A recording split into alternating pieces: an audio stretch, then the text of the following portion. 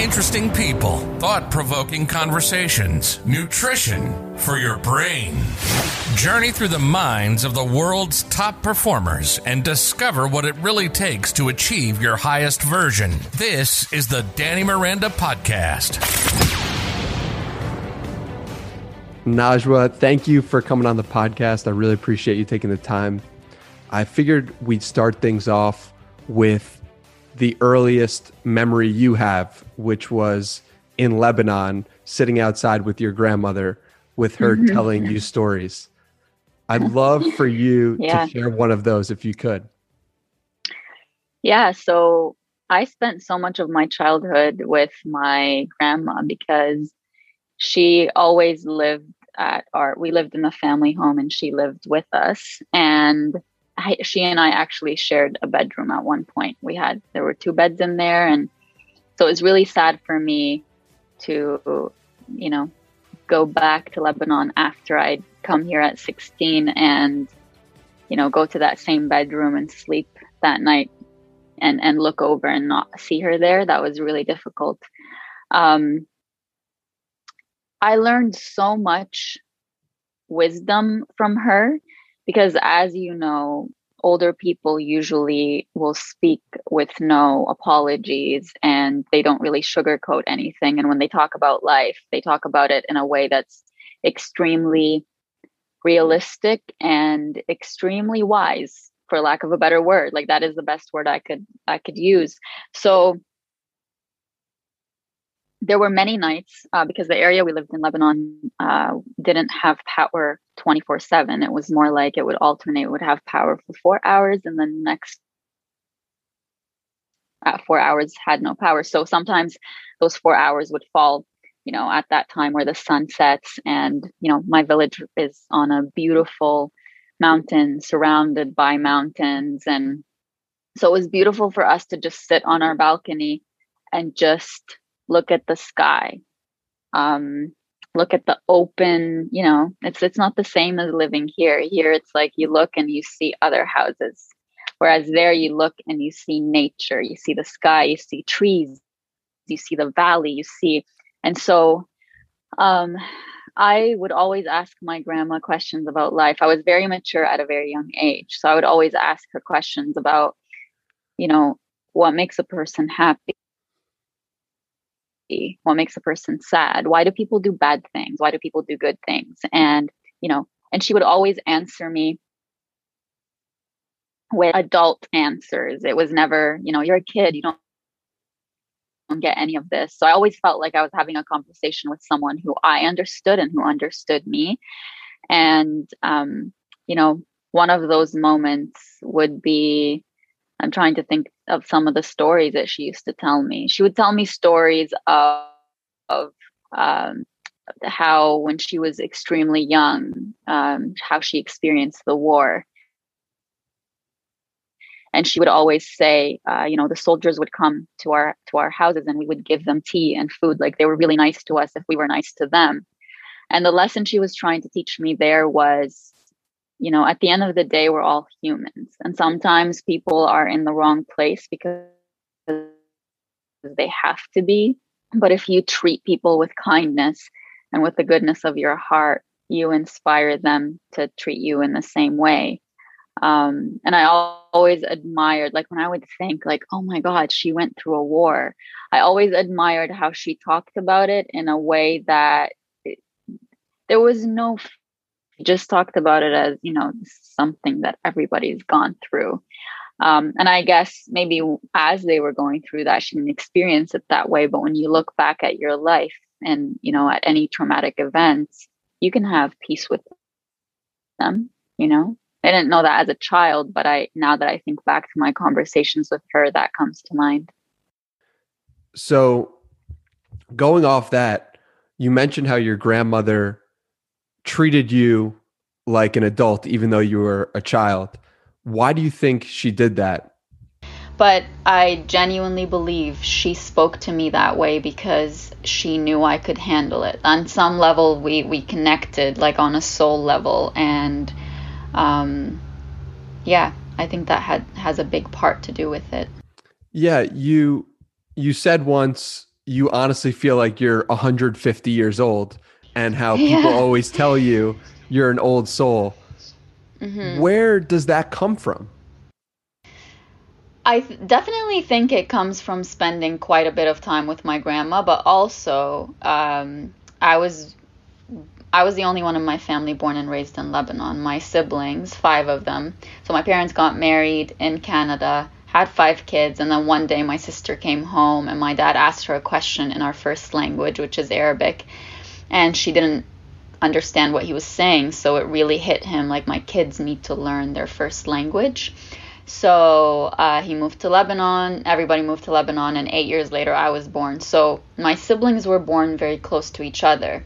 Then 8 years later I arrive. So there's a big age gap between me and my siblings, and then me and my parents. So I was always surrounded by adults. And just like my grandma, my dad never spoke to me like a child. He spoke to me like a mature adult, which has its greatnesses, but it also has its drawbacks. And I definitely think those drawbacks showed up later in my life for me. But I feel silly trying to be silly. You know what I mean? It feels silly to me to not look at things logically, maturely, and you know, like there has to be something to be learned from something. It feels silly to me to spend time doing nothing. And I don't mean as in it feels silly to me to be present, because I love that. It feels silly to me that I don't take full advantage of what I could do with my time. And so that's why I say sometimes I feel like I'm 150 years old, because if there were tasks that could fill 24 hours of my day, I would want to do those tasks over, you know, not doing them. And that's not a good thing at all. But that's why I say that. And then when people message me saying, like, how do you know everything that you know? Or, you know, especially certain things that I haven't necessarily fully experienced in life, like, how do you know how to give that answer to someone who, you know, sent you their story, who's so unique, and that's so, and again, that's when I'm reminded that I don't know where all of this came from. I just know that I'm like this, and I just know that I have the ability, when someone tells me their story, or when someone asks me a question about life or love or whatever, there is this, it's like there's a set of principles that I go by that guide me to answer that question in a way that is extremely wise. Sometimes, this is funny, because sometimes in my own life, I realize that I don't follow my own advice in certain moments, because I get quickly caught up in the emotion of it. I was snapping my fingers because I'm like, I quickly get caught up in the emotion of it. And then later I reflect on that and I say, that's not me. That doesn't reflect me. So it feels like what I know and the wisdom that's within me is much bigger than me even. So yeah, I hope that answers that question. What's the most common thing or question that people are surprised that you're able to answer?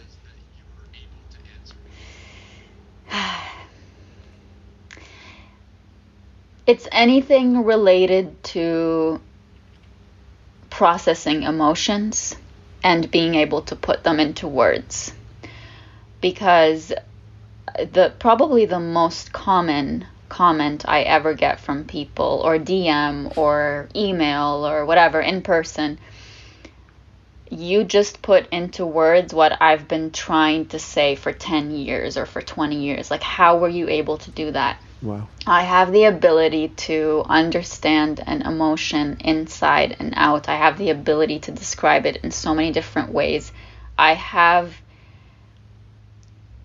feel things in ways that seem it makes life difficult sometimes because I can't not emotionally be connected to something, or to like, if I hear someone telling their story, even if it's someone I don't know, I'm there with them. Like, I'm literally in that story with them. I don't have the ability to be heartless, isn't the right word. I don't have the ability to not fully embody the emotion that I'm experiencing or that someone around me is experiencing. Like, if you're in the same room that I'm in and you're upset at something, I can feel it right away. And I know that that's a trait of highly sensitive people, but I feel like I feel it at a much more heightened sense than most people would.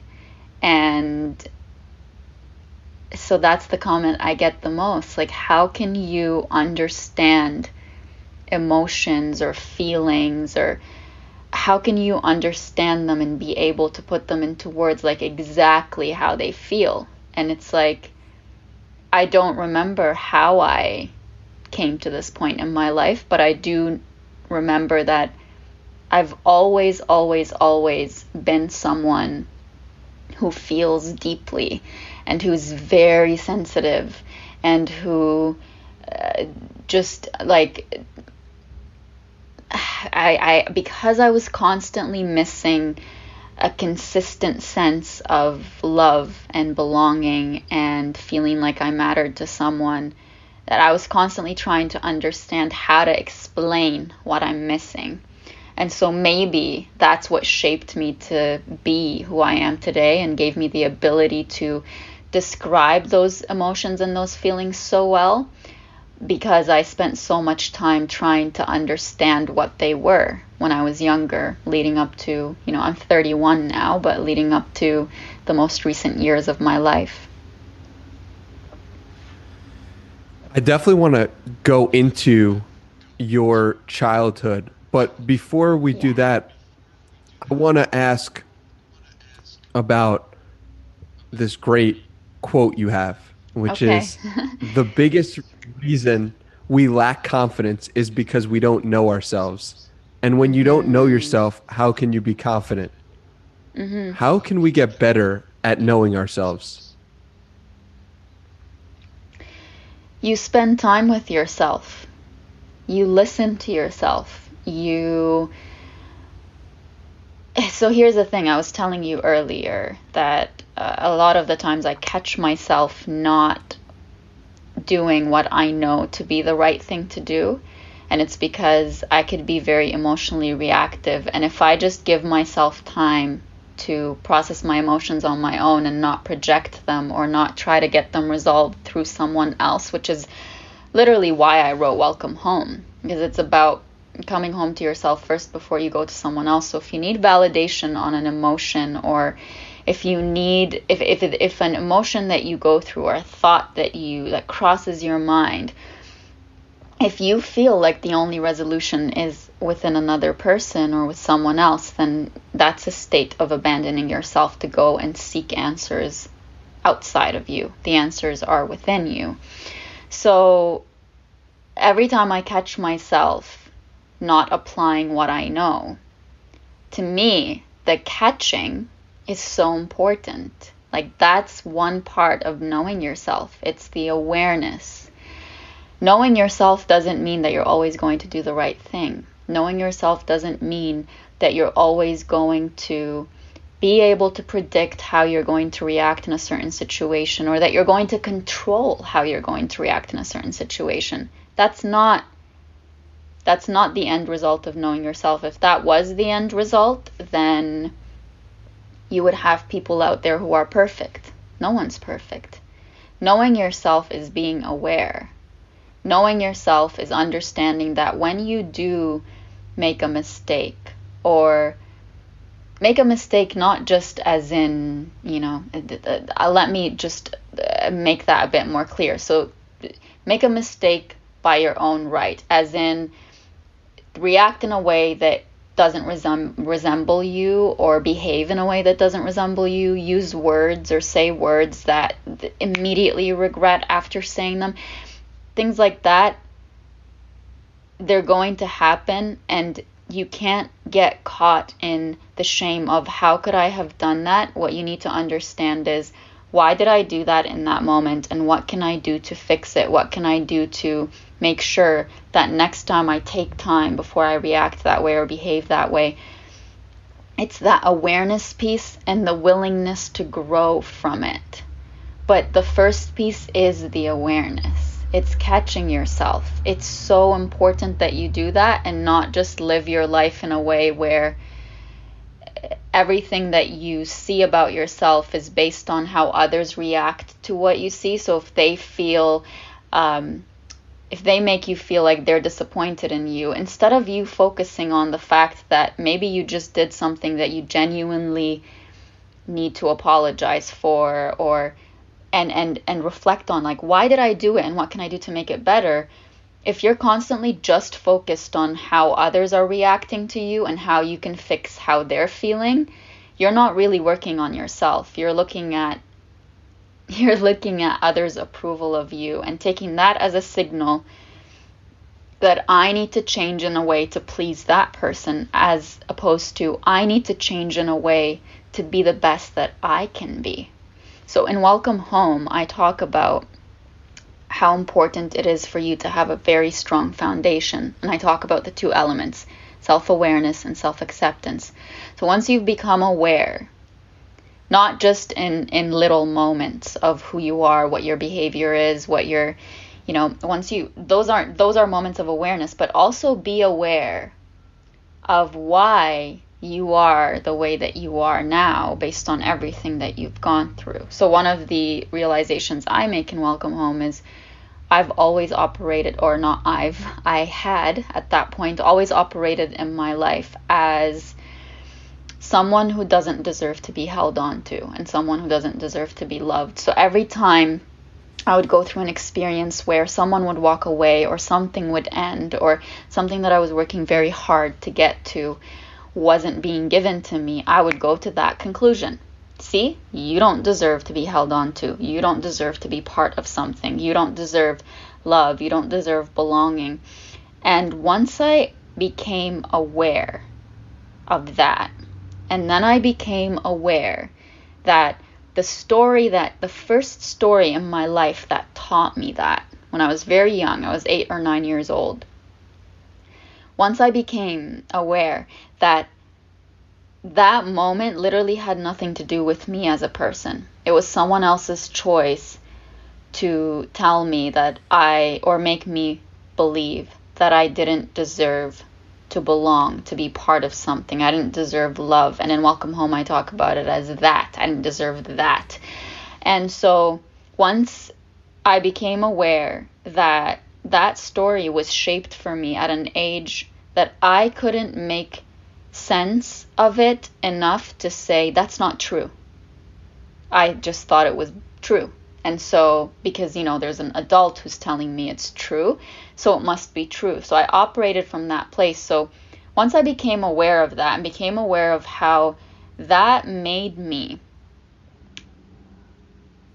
operate from a place of constantly begging people to see me as worthy of belonging and as worthy of love, then instead of being ashamed of coming from that place my whole life, I became understanding of myself and accepted, like radically accepted.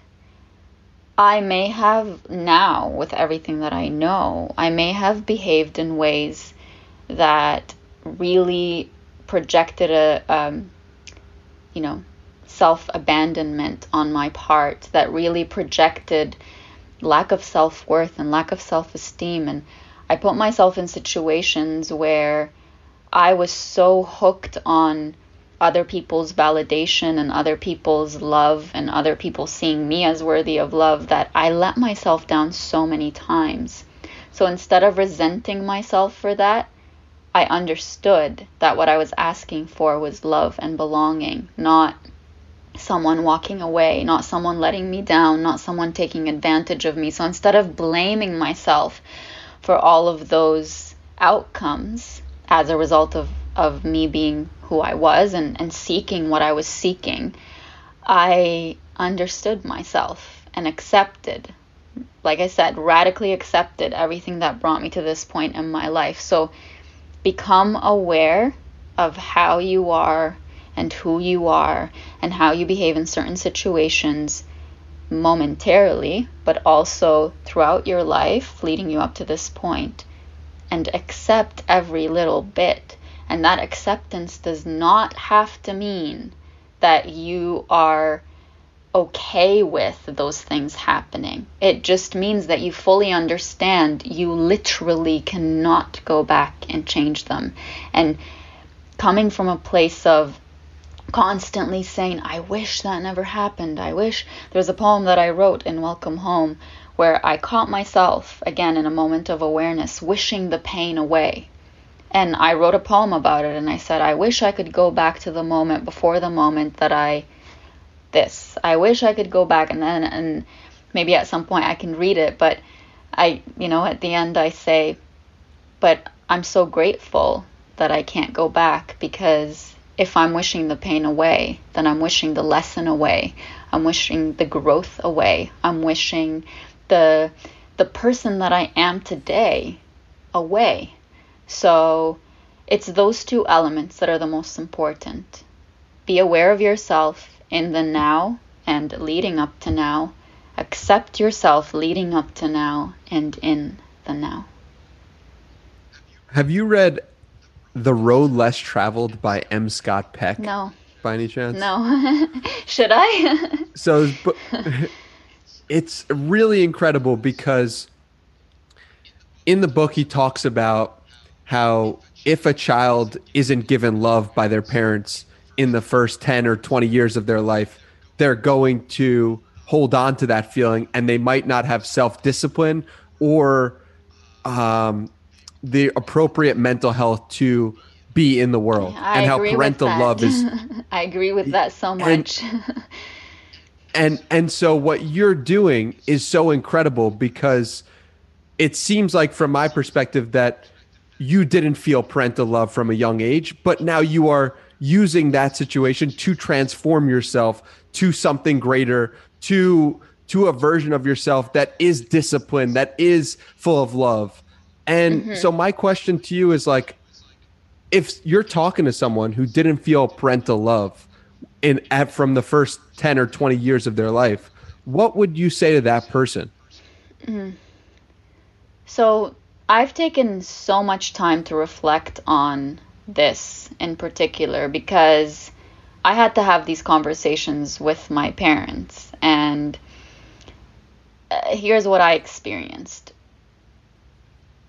I experienced a certain level of blaming them for not loving me the way that I needed to be loved when I was younger, and blaming the way that I was now, at whatever point it was that I was talking to them about this, on them, saying, like, I'm like this because you didn't love me when I was younger.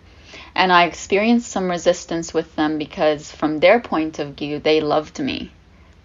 And then when I learned about love languages, I was like, okay, now I can actually verbalize to you that the way I receive love is not the way that you give love. So maybe you thought giving love was providing for me financially, or making sure that I had a roof over my head and food to eat every day. But what I needed was someone to sit with that little girl and help her process her emotions. Someone to tell that little girl, I love you. Like, those things are so important to me. They're important to me to this day in my life. They're not things that I compromise or that I negotiate. Like, those are things that are fundamental to my relationships with others, my close relationships with others. And so I would tell whoever is listening to this who never received that parental love, first of all, accepting that the two things could exist, that your parents loved you, but they didn't love you the way you needed to be loved. So accept that those two things can exist, and at the same time, you can express those things to them without expecting them to fully validate them, because for them to fully validate those feelings for you or those realities for you, they are on some level having to admit that they were bad parents. That's how they are going to see it. That if I admit to you that I didn't love you the way you needed to be loved, then I'm admitting to you that I'm a bad parent. And that's a very difficult thing for someone to sit with or admit, and remember, they're raising you probably the way that they were raised. So they didn't just come out of nowhere. You might become a parent one day. Maybe you are a parent, and maybe you're giving your children what you believe you needed when you were younger. And you never know. One day that child might grow up and say, but I needed something else from you and you didn't give it to me. So think of how you would respond. And really, I think the best thing that a parent can do for a child is pay attention. I think I don't have children of my own. I have nieces and nephews, but I pay attention. I look at them, I watch them, I notice a change. Like one time I went over to my brother's house, and my niece, who's always like happy and bubbly, she was just sitting there like this, and she looked really sad. And that was a moment where, if you're paying attention, there's so much that could come out of it. But when you're neglectful in that way and think, oh, she'll get over it, or we don't talk about emotions in this house or whatever, then you teach the child that their feelings don't matter and that what they experience doesn't matter, even though that might not be your intention. Your intention might be, I want to shield them from how cruel the world could be, so let's not get them to be emotional. So I think when I think of my parents, I think they were brought up in a way where emotions were just not important. Emotions, it's like, and in my culture too, emotions aren't important. They're important in poetry and beautiful in poetry. Like some of the most beautiful poetry that you'll hear is in Arabic. But when it comes to actually expressing your emotions, it's like nobody wants to hear it. We'll watch it on TV, but we don't talk about it. So if you've experienced any kind of parental neglect or lack of love or lack of attention, understand that you do not need their validation of that for it to be true. You do not need their validation of that for it to be true. You know what you lived through. Just like with any experience that you go through in your life right now, you know what you're living through. You know what kind of pain you're experiencing. You don't need the person who caused the pain to give you permission to feel the pain. You feel the pain and you process it, but don't put your healing at the mercy of their admission. You might never get it. And in most cases, you don't. And even if you do, it comes across as like, here, take it. Like, yes, I'll admit whatever. It doesn't feel genuine. So don't base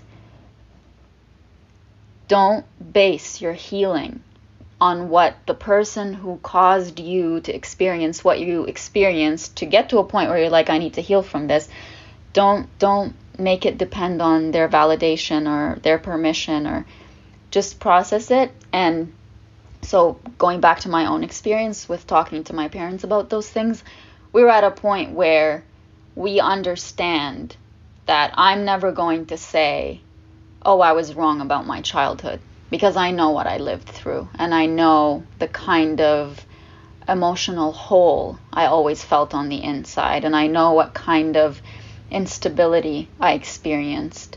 So they know that that's never going to change when I reflect back, but I also know that from their point of view, if they could go back and change it, they would, but they can't. And so it's not that, they sat there and said, we're so sorry and that was wrong. And like I said, it's just the level of acceptance. We know we did what we could. I know they did what they could, but that doesn't erase what happened. So whoever's listening, even if you don't have those conversations with them, you know what happened, you accept it, and you know that regardless of what they tell you, even if it's complete denial, it does not erase what you went through. You said something so beautiful that gave me chills. which was a parent, the best thing a parent can do for a child is pay attention. And that struck me so much Aw, because the best thing you can do for yourself is to pay attention to yourself.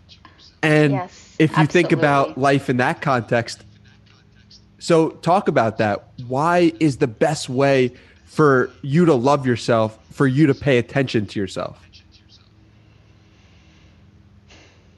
Isn't that what we want from everyone around us? Someone to pay attention? Like when you're struggling with something and you're in a group of people, you're among a group of people, and you're really feeling lonely and alone. Isn't what you're like aching for and craving someone to say, I noticed something's wrong. Are you okay? So, like, it breaks my heart when I talk about these things like this, but why can't we do that for ourselves? Why don't we do that for ourselves? Why do we wait for someone to do it for us? And then as a result of someone not doing it for us, we make the conclusion that maybe they're not doing that for me. That must mean that I don't deserve that kind of attention. But it's like you are the first person who should be meeting that need of yours. And I don't mean it in a way that's like you can live alone your whole life and not have people around you and you don't need anybody. That's not what I mean at all. But we don't know how to self-soothe. We soothe externally. We wait for someone to say, hey, something's wrong. What can we do about it? Or it feels so much better to get it from an external source than it does to just get it from within. And it feels better because that's what we've been doing our whole lives. It's familiar. But once you start having that internal dialogue with yourself and saying, what's really going on here? Like, why am I feeling this way? I swear to you, there are nights when I don't sleep at all. I'm up all night because I'm reflecting on certain things that I'm experiencing and trying to make sense of myself as I make sense of the things that are happening. And that's the best time for me to do it because there's no one around. It's only me. I'm having a conversation with myself. And then I notice during the day the noise of the people around me who are either trying to paint the story that I'm thinking about differently, or trying to divert from it, or trying to make me feel like there's something wrong with me for thinking about it that much. Being caught up in that noise reminds me that at the end of the day, it all comes down to me and what I decide to accept as my reality and my truth. And you can't get there without paying attention to yourself. You can't get there without paying attention to yourself. When I was telling you about my niece sitting there like this, really sad, I could have ignored her. Was that going to take away what she was feeling? No, she probably would have internalized what she was thinking had I not had that conversation with her, right? So now think of yourself. When there is a moment where you really need the person in the mirror to say, I know you're not okay. What can we do about this? What do we need to change about the way that you're thinking or feeling or internalizing your thoughts and feelings? What do we need to do about that? If you don't do that, then you allow that thought or that feeling or that emotion to become true within, without even negotiating with it and understanding where it's coming from and why you're experiencing it the way that you're experiencing it. So when you don't pay attention to yourself, just like when you don't pay attention to that child that you're raising or to, then you leave moments that are so crucial for connection with yourself or with that person. You erase them and you miss them. So in moments when you are feeling a certain feeling, when you just sense that you need to sit with yourself, do not distract yourself. Don't go on your phone. Don't call someone just so that you could forget about what you're going through. Pay attention to And don't be afraid. And I talk about this in Welcome Home. I say, the pain is, it's like an ache that's knocking on your door. And you think, I'm not going to open the door because once this is inside my house or inside of me, then that means I have to deal with it and I don't know where to start. Or it means like, when people say when I started going to therapy, I realized I had a lot more work to do than it's like you're opening a can of worms and now you actually have to deal with it. But I talk about this in Welcome Home and I say, but the truth is that door where the ache is knocking is not outside of you. It's not like the pain is only going to enter if you open that door. That door is inside of you already. That ache, that pain is inside of you already. So you're either choosing to say, I see you, I hear you, to that pain, to yourself, or you say, I'm going to ignore you until you go away on your own. The truth is, ignoring something doesn't make it go away. And I always give the example of, we all have that room in our house or that corner where we throw things that we're just like, I'll deal with this one day. That doesn't disappear. It's only going to get bigger and bigger. The pile or the room is just going to get fuller and fuller. And there will come a day when you will have to go through everything and say, does this serve me any purpose? Do I want to keep this? And many people keep it for a long time because they're not ready to let it go, but they're not ready to deal with it. We do that with pain. So I say, the longer you ignore that knock on your door of a pain that's aching to be heard and seen by you, what you're doing is you're adapting to your life to that noise being in the background. That knock doesn't go away. What goes away is your annoyance by it and your sense of urgency to do something about it. But you adapt your life to that noise in the background. That's why another time a pain knocks on your door, I don't want to deal with it. I already have other ones that I haven't dealt with, but that's why we become numb, and that's why we avoid conversations that's why so many people struggle with their relationships. Usually one person is just so unwilling to dive into the conversation because they're so unwilling to dive into themselves and feel their pains and feel their aches. So I don't remember what your original question was, but pay attention. Just honestly, all it takes is for you, the moment you feel something or a thought crosses your mind, just stay still and catch it.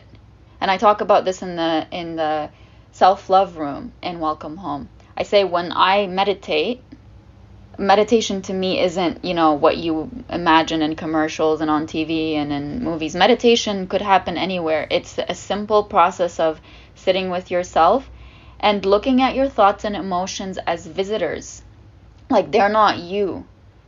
It's this thought that might be crossing your mind, like, I'm never going to find love. I'm never going to. Once you separate yourself from it, and say, you know what, I am the manager of these thoughts and emotions as opposed to I am these thoughts and emotions. When you don't pay attention, you become those thoughts and emotions. But when you do pay attention, you're like, oh, that's interesting. That's crossed my mind quite a bit lately, but is it true? And why am I thinking that it's true? Where is it coming from? What other moments in my life showed me that this is true? And if I could go back to those moments and look at them logically and with the level of knowledge and awareness that I have now, would I say that that was true in those moments? That's all it is. And then you are able to just be without defining yourself by what they tell you about yourself. But if you don't pay attention, you're that little child sitting at the table like this, who in an hour won't be like this anymore, but you've learned a lesson that whatever you were feeling in that moment is true, and it doesn't matter. So don't do that to yourself. I started meditating 2 years ago. Yeah, how's that going? And at first it was really tough because I think in the beginning I noticed exactly what you were talking about, which was like, oh my God, there's a lot of work here to do. Yeah. And if I really want to get good at meditation or be where I want to be or clear my head, or I'm going to need to do a lot of this. And that was apparent right away. But the thing is, taking the first step was everything that needed to happen, and just focusing on the next step of the next meditation session, as opposed to look how far I need to go. It's something really important. So what would you say to someone who has been thinking about meditation, has been thinking about looking at their own thoughts, has been thinking about going to therapy, but now they haven't done it yet? What are you going to tell that person?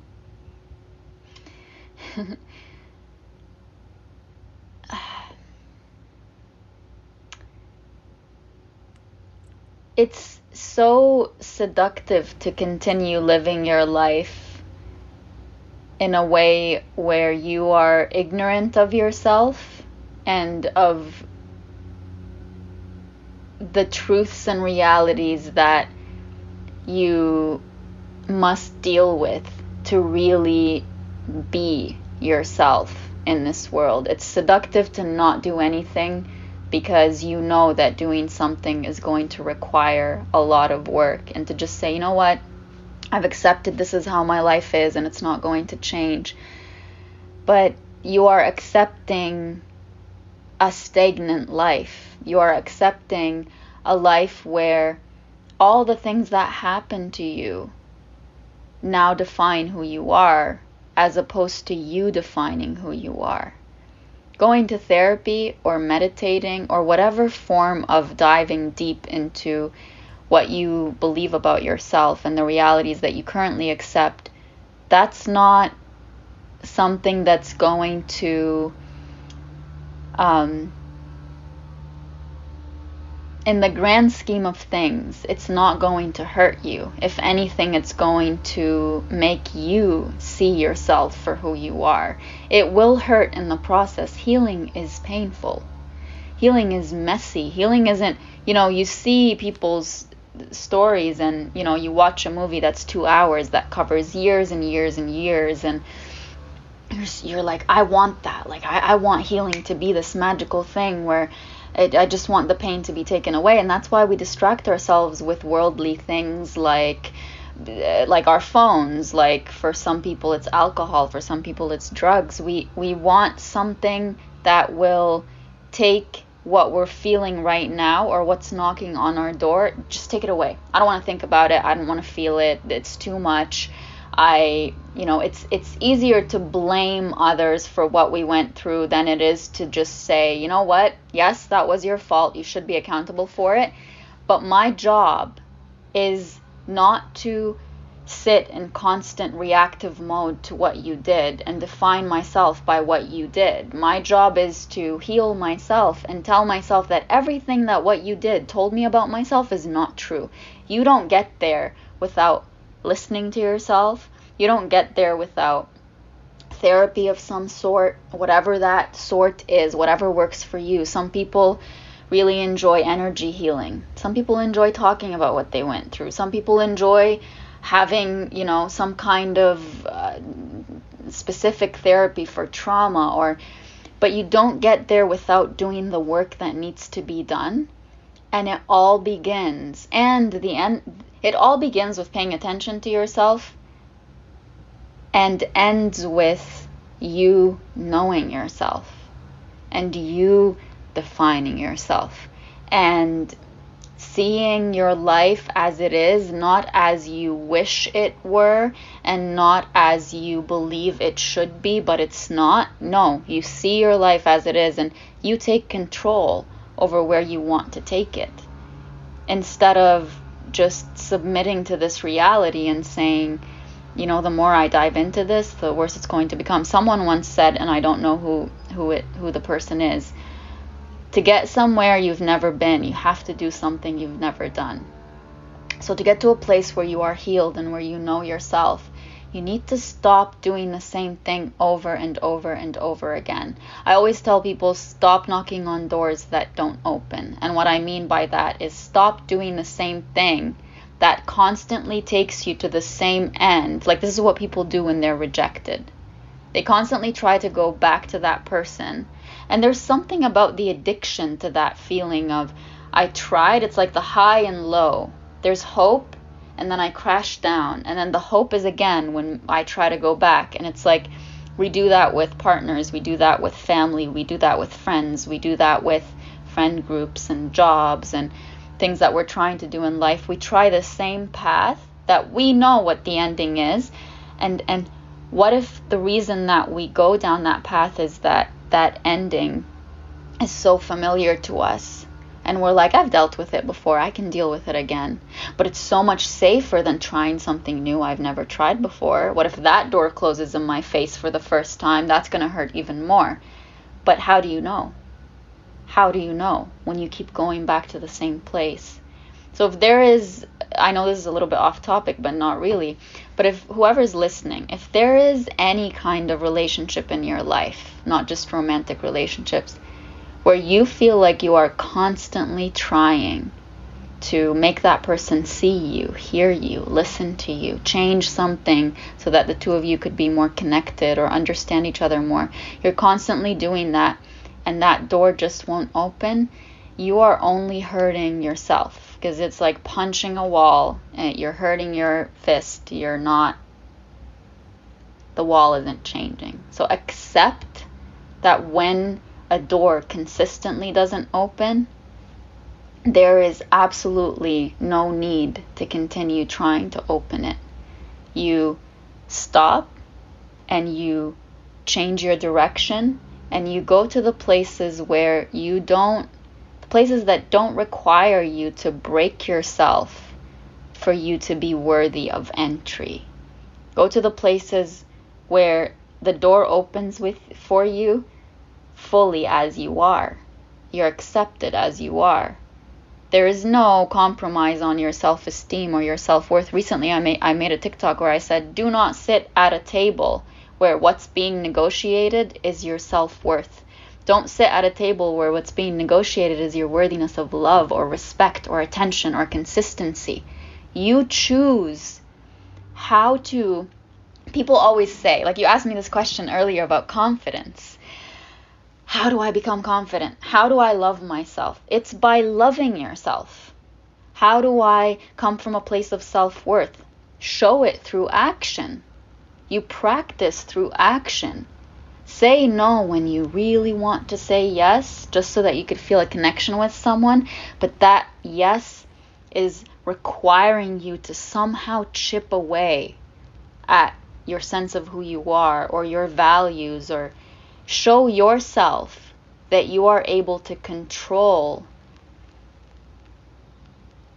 falling for your need to connect, and that you are able to recognize that that is what you want, but that it actually requires you to not be yourself to connect. So show yourself through action everything that you believe you deserve on a spiritual, inspirational level. That's what when I was telling you earlier, I catch myself in moments where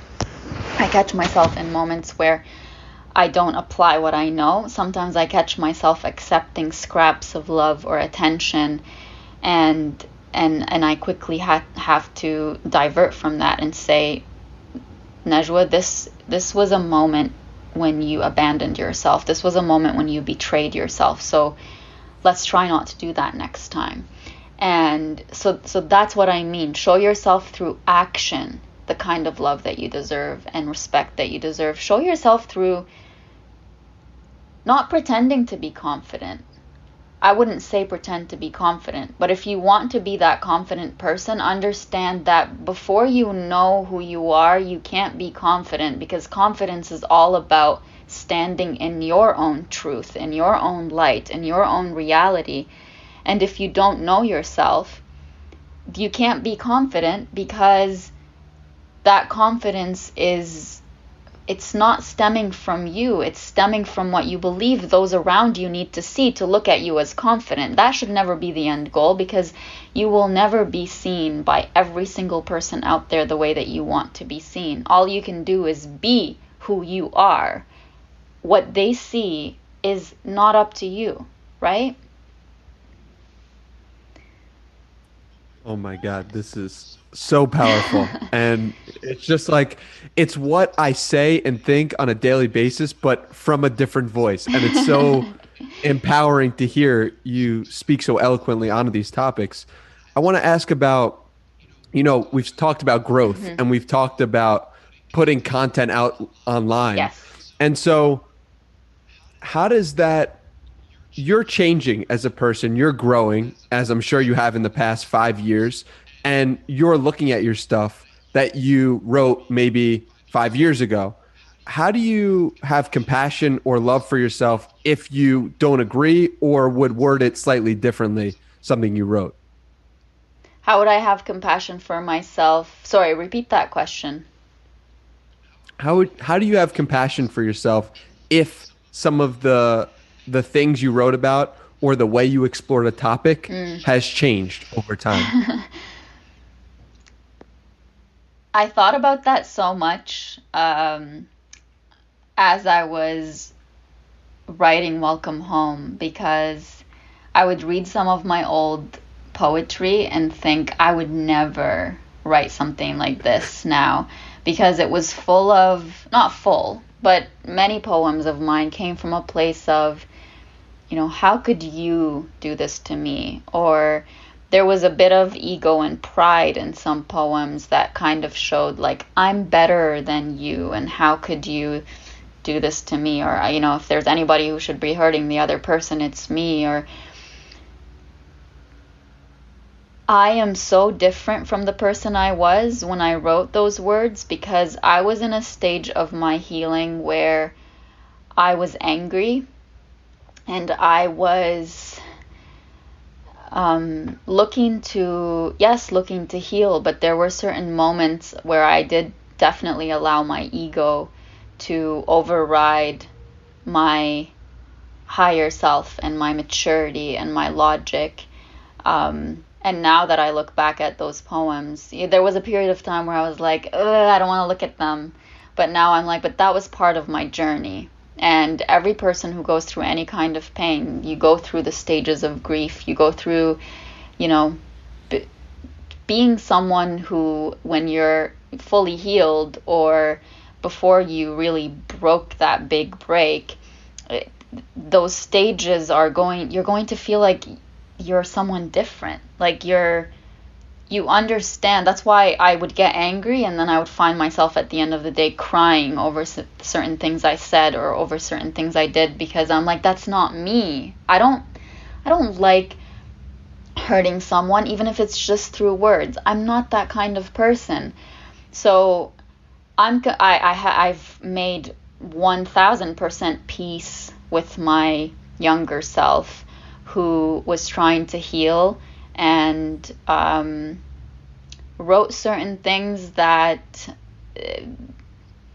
at that moment they felt right and they felt true to what I was going through, and I don't regret one bit of it, because if I had skipped that stage, it's going to show up in my life at some point where I'm going to say, I never even experienced anger. And I wrote about anger in Welcome Home because I never thought I had the right to be angry. I thought anger meant that I couldn't control myself and that I couldn't control my emotions. I really thought if I get angry at someone, that means they have power over me, because now they've caught me that way, I'm angry.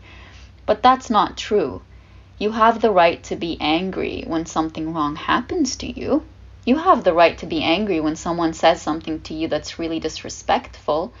Doesn't mean that you're going to treat them the same way, but you reserve the right to feel what you're feeling, as opposed to saying, I'm going to feel it on the inside and I'm going to calm myself down on my own without saying the words that I know I need to say. The purpose of anger is to tell you wait a minute, something wrong happened. So if you try to curb that anger, it's not about controlling your reaction. You can definitely control your reaction. But don't say, if I experience anger, that means that my emotions are all out of control or there's something wrong with me.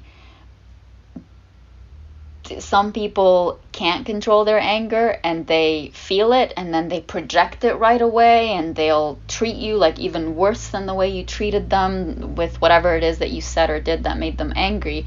That's wrong too. So there's the two extremes: completely allowing your anger to go out of hand and then not feeling that anger because you think you don't have the right to be angry. And I personally experienced that because I grew up with a very religious education, and culturally speaking, to be that kind, calm girl was like the goal, and everyone wanted that. A good girl is soft-spoken, never gets angry, controls her emotions, all that stuff. And so whenever I would feel angry, I would catch myself later just like crying, because I'm like, but I am angry. I can't make peace with this person right away. I need time to process what happened. I need to be able to say that's not okay. And when you don't experience anger, it's like you're taking away that the sensor. It's like we have fire alarms in our houses. We have that sensor that says, there's a problem here. Use your anger that way to try to, not get to a point where someone or a circumstance doesn't completely burn you out simply because you didn't give yourself the right to say, stop, this is wrong because blah, blah, blah, So I just, when I think back to myself during those times, that I think I channeled my anger in ways that now don't resemble me. I channeled it in ways where it was like this loop that I would go through, where I would sense that anger on the inside, and then I would say, no, you can't be angry. And then I would start making excuses for the people hurting me.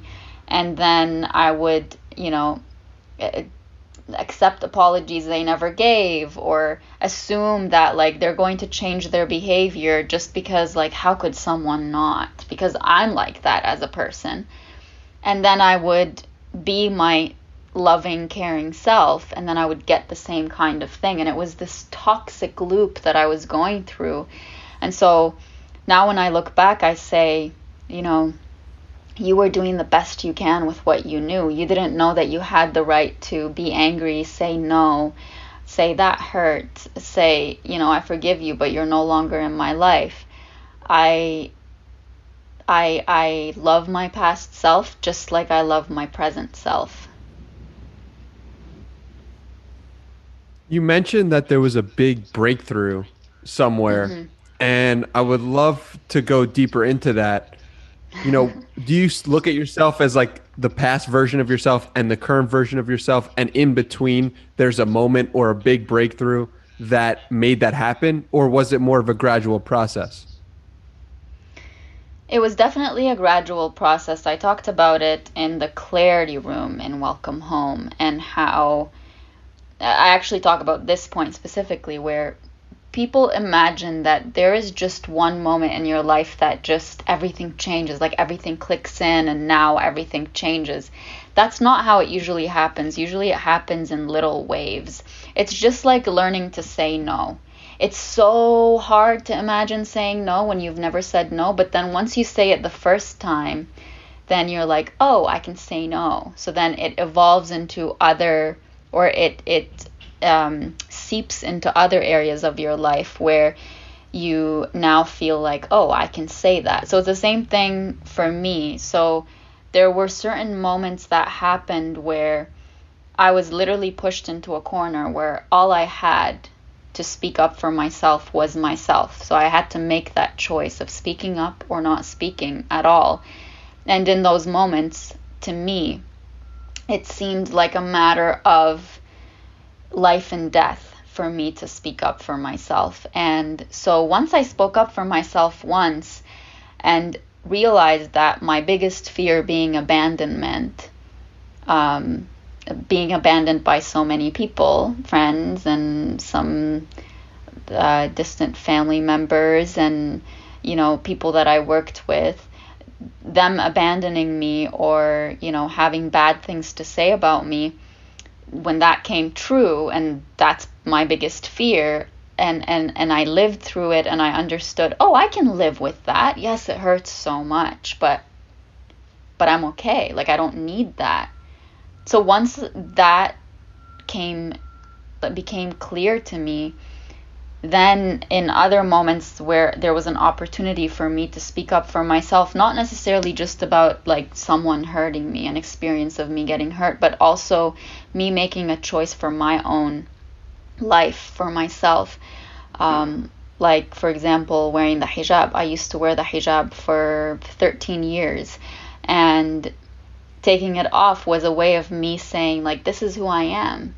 And I know that many people are not going to approve of this, but, you know, being able to get to that level of courage to make that kind of change in my life, knowing how many people I was going to lose, that didn't come out of nowhere. That came from another moment when I spoke up for myself and understood that it is way more important for me to be there for myself than it is for others to be there for me. It's way more important that I live my life in a way that's authentic than it is that I live my life in a way that someone else perceives as she's worthy of love, she's worthy of whatever. Because what would end up happening was, if that was my goal, to be accepted by someone else, then I would change myself to be exactly what that person wanted, just so that I could say, oh, see, I deserve love because that person is loving me.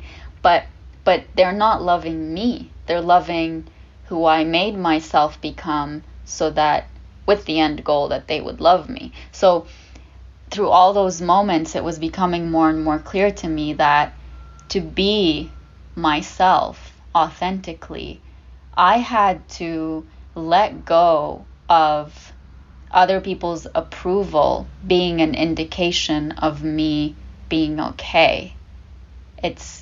I'm not saying I'm better than everybody and I know everything that's right, but what I do know is that no one knows more than I do what my best, most authentic life looks like. No one knows that more than I do. When someone tells me, I know you better than you know yourself, I'm like, you actually don't. Maybe you've observed my behaviors, and, you know, maybe you've observed my behaviors and they've told you certain things about me, but don't claim to know me better than I know myself, because that can never be true, you know?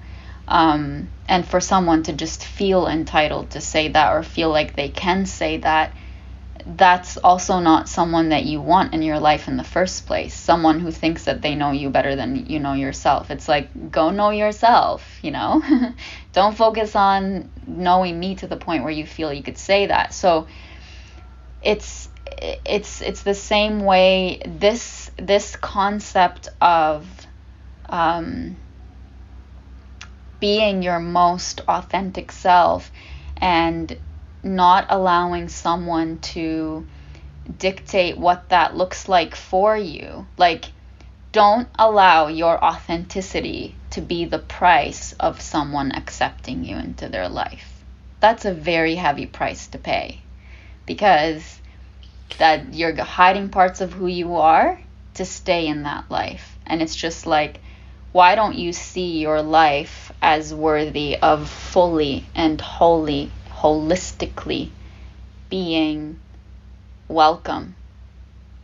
Why don't you see that? Why do you have to chip away at yourself to feel like you're worth it in some way?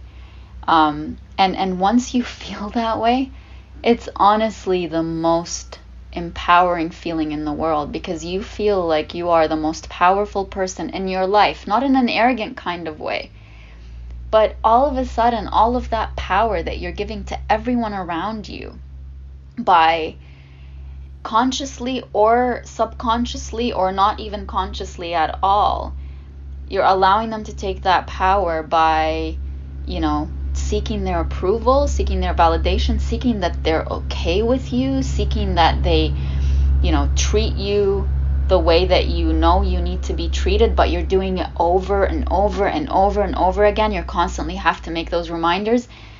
You're giving them power over your well-being, over your emotions, over your emotional state, and that affects everything in your life. It takes you away from going after what you want to go after. If you live your life in a state where you observe the people around you and how they treat you in a way that's like, I will tell you one time that something hurts me or that I don't accept something, and I don't want to have to repeat it. If you have to repeat it over and over and over again, then again, you're knocking on that same door that's not opening, right? When you're in a state of being at home with yourself, or knowing fully who you are and what you stand for, you stop repeating yourself and you remove yourself. You say, that's not something I want. Okay, I'm not seeking it anymore. That's not a way of treatment that I want. I'm not going to try to change it anymore. That's how powerful it is to put your authentic self above the acceptance or approval of those around you, because you are the boss, not someone else. And you could do it while being kind. Like, look at me. I'm kind. I'm an empath, but I don't allow someone to, for example, someone to dictate for me how to think or how to feel, or someone to continuously disrespect me, and I'm just sitting there thinking, well, that's all I deserve. You know, I can be kind by saying, you know, that really hurt my feelings and I don't accept something like that, and I can remove myself. You don't have to be mean. You don't have to be a cold-hearted person to do it. I think people struggle quite a bit with setting boundaries when they've never set boundaries before, or saying no when they've never said no before, or feeling like expressing their emotions and their thoughts is a burden when they've never done that before. And so what happens is you try to do that, and if it's with the wrong people, you will get, it doesn't necessarily have to be through words, but you will be made to feel like that is too much. And so what you will do is, instead of telling yourself and affirming, like, I'm just trying to express myself, and just because someone says that's too much or makes me feel like it's too much, that doesn't mean that it's true. Instead of doing that whole thing, you know, I don't want to be a burden on them, so I'm just going to, like, that's how they know me my whole life. I've never raised my voice. I've not raised my voice as in yell, but I've never, like, spoken up.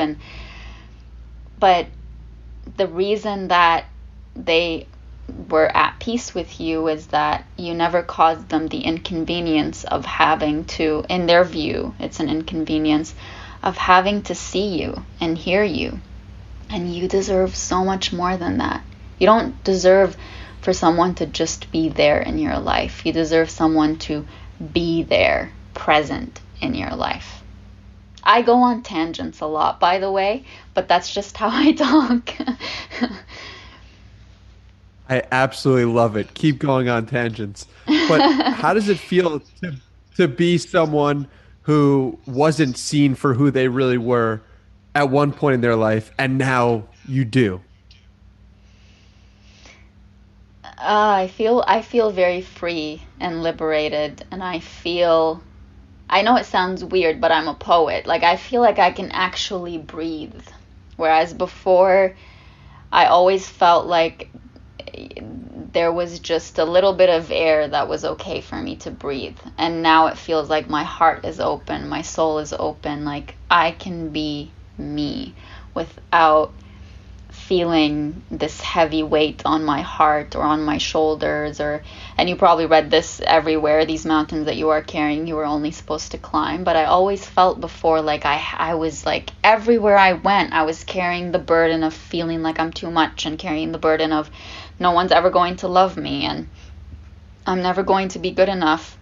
My grades aren't high enough. I didn't get to this program. I'm not part of this friend group. I don't matter to anybody. Those things went with me everywhere I went. And then I would look for confirmations that they were true all over the place instead of looking for the complete opposite because I didn't believe the complete opposite. This has been like a major, major point of reflection for me. When someone says something to you and it really hurts your feelings, like something that they're accusing you of, like you're not really a good person. You're not the person I thought you were. When someone would say that to me before, it would hurt me so much. But now I'm at a point where if someone says that, I can see it and I can say, wow, I can't believe that someone actually thinks I'm not a good person. But it doesn't hurt me because it's not true to me at all. Whereas before, because I constantly judged myself, I really questioned, am I a good person? Because if I am a good person, then why aren't all these good things coming my way? So back then, when someone would make a comment, it would just confirm that for me. So when someone makes a comment towards you and it hurts you so much and you're not able to let it go, please ask yourself, do I on any level believe this about myself? Because if you don't, it doesn't hurt that much. Yeah. It also goes in the opposite way too, right? If someone says a compliment to you and you get so Yes. attached to it, then all of a sudden you're at the mercy of that person not liking you anymore. So staying in your Exactly. lane, yeah, and making sure you know yourself, make sure that the compliments or the criticism don't make you go too high or too low. Yes. And sometimes someone can compliment you every 10 seconds and you're still going to need it because you don't believe it about yourself. So if it goes away, you're like, "Oh, where did that Mm. go?" Right? So, or you look beautiful today. Well, if you don't feel beautiful, a billion people could say that to you and you're not going to believe it. So it's the same thing with the positives and with the negatives in your life. But genuinely reflect on this. If there is something that you don't believe about yourself, you immediately and automatically shed the people from your life who believe that to be true about you, because it's simply not something that you're willing to negotiate or compromise on, or I wonder what I did to make them. So it's not about, like I said, none of this is about being arrogant and saying I don't need you and I don't need to explain myself to you. It's not that way at all.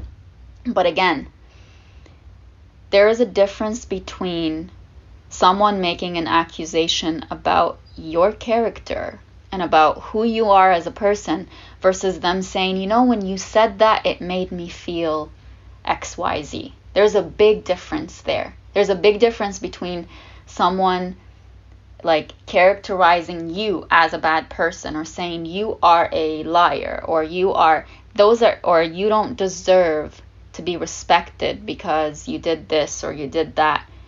Those things are so different from little moments that we experience with people and they bring them up, and our job is to listen to that person, understand, validate what they're feeling, and just clarify what your intention was, not by saying intent versus impact. Just say, you know what, I understand how that impacted you and I apologize for that.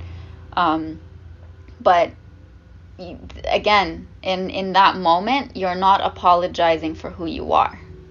You're not apologizing for a characteristic about yours.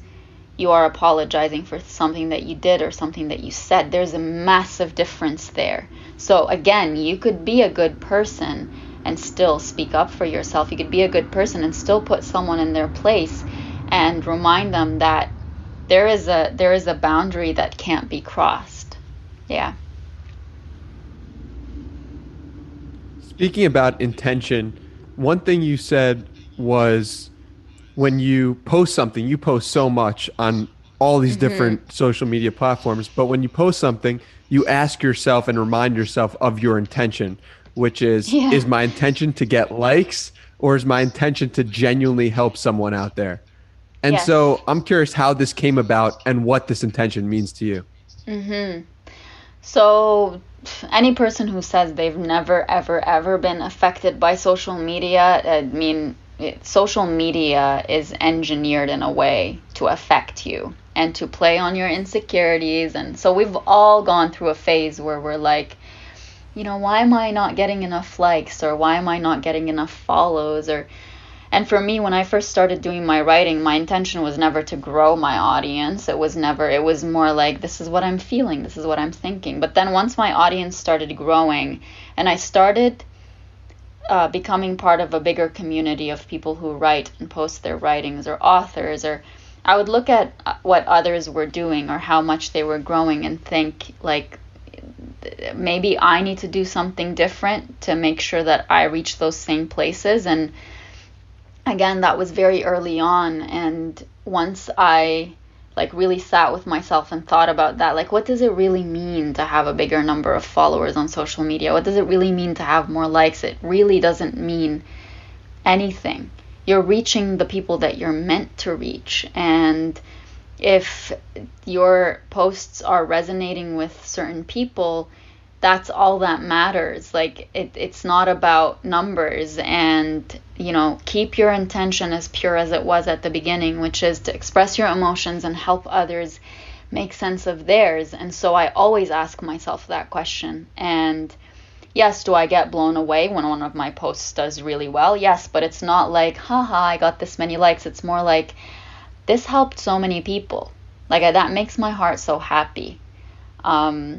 And I've also reflected on that because there's a scene in Friends where Phoebe and Joey are talking about, you know, how genuine can you really be with your intentions if, you know, even if you get happy that you made someone happy, because, you know, that makes you feel a certain way. So maybe your intention isn't fully to just, there's like a really funny scene where Phoebe was like, oh, that made him so happy, that makes my heart so happy, and she's like, no, you know, like, I don't want it to be mistaken that maybe my intention was to just feel better about myself, that I made someone feel better.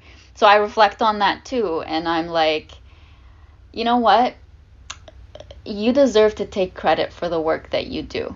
And it's not like, I know myself, when I scroll through my DMs and I see, like, to this day, I see a message that is so moving, I start crying.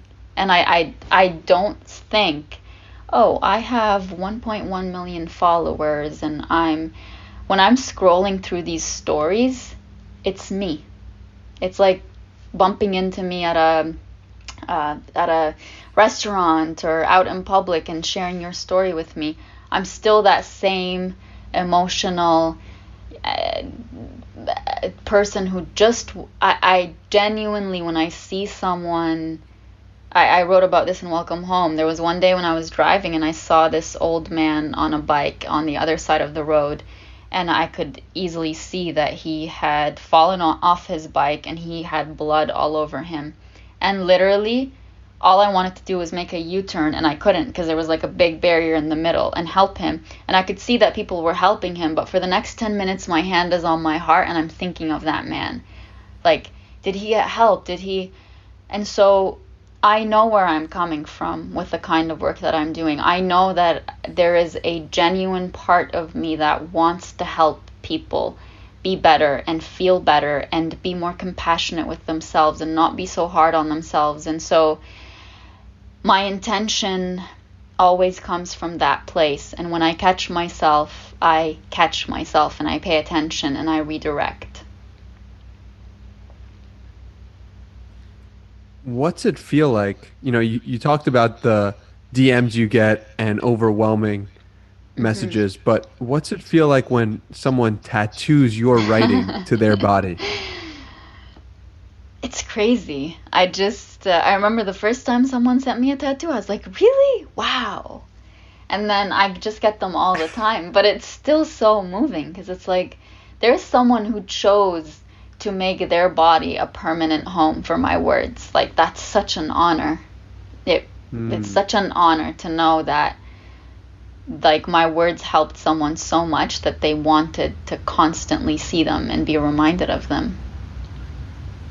Yeah. Wow. It's beautiful.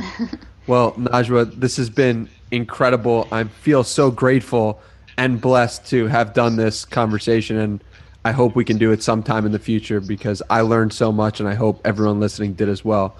Where can people find more from you? They can find me on all social media platforms. My username is at NAJWAZEBIAN. And likewise, I love this conversation so much, and it did not feel like an hour and a half. And was it an hour and a half? Yeah, an hour and a half. Wow. This was amazing. Yeah, so grateful for you, and hopefully people will enjoy it as well. Same.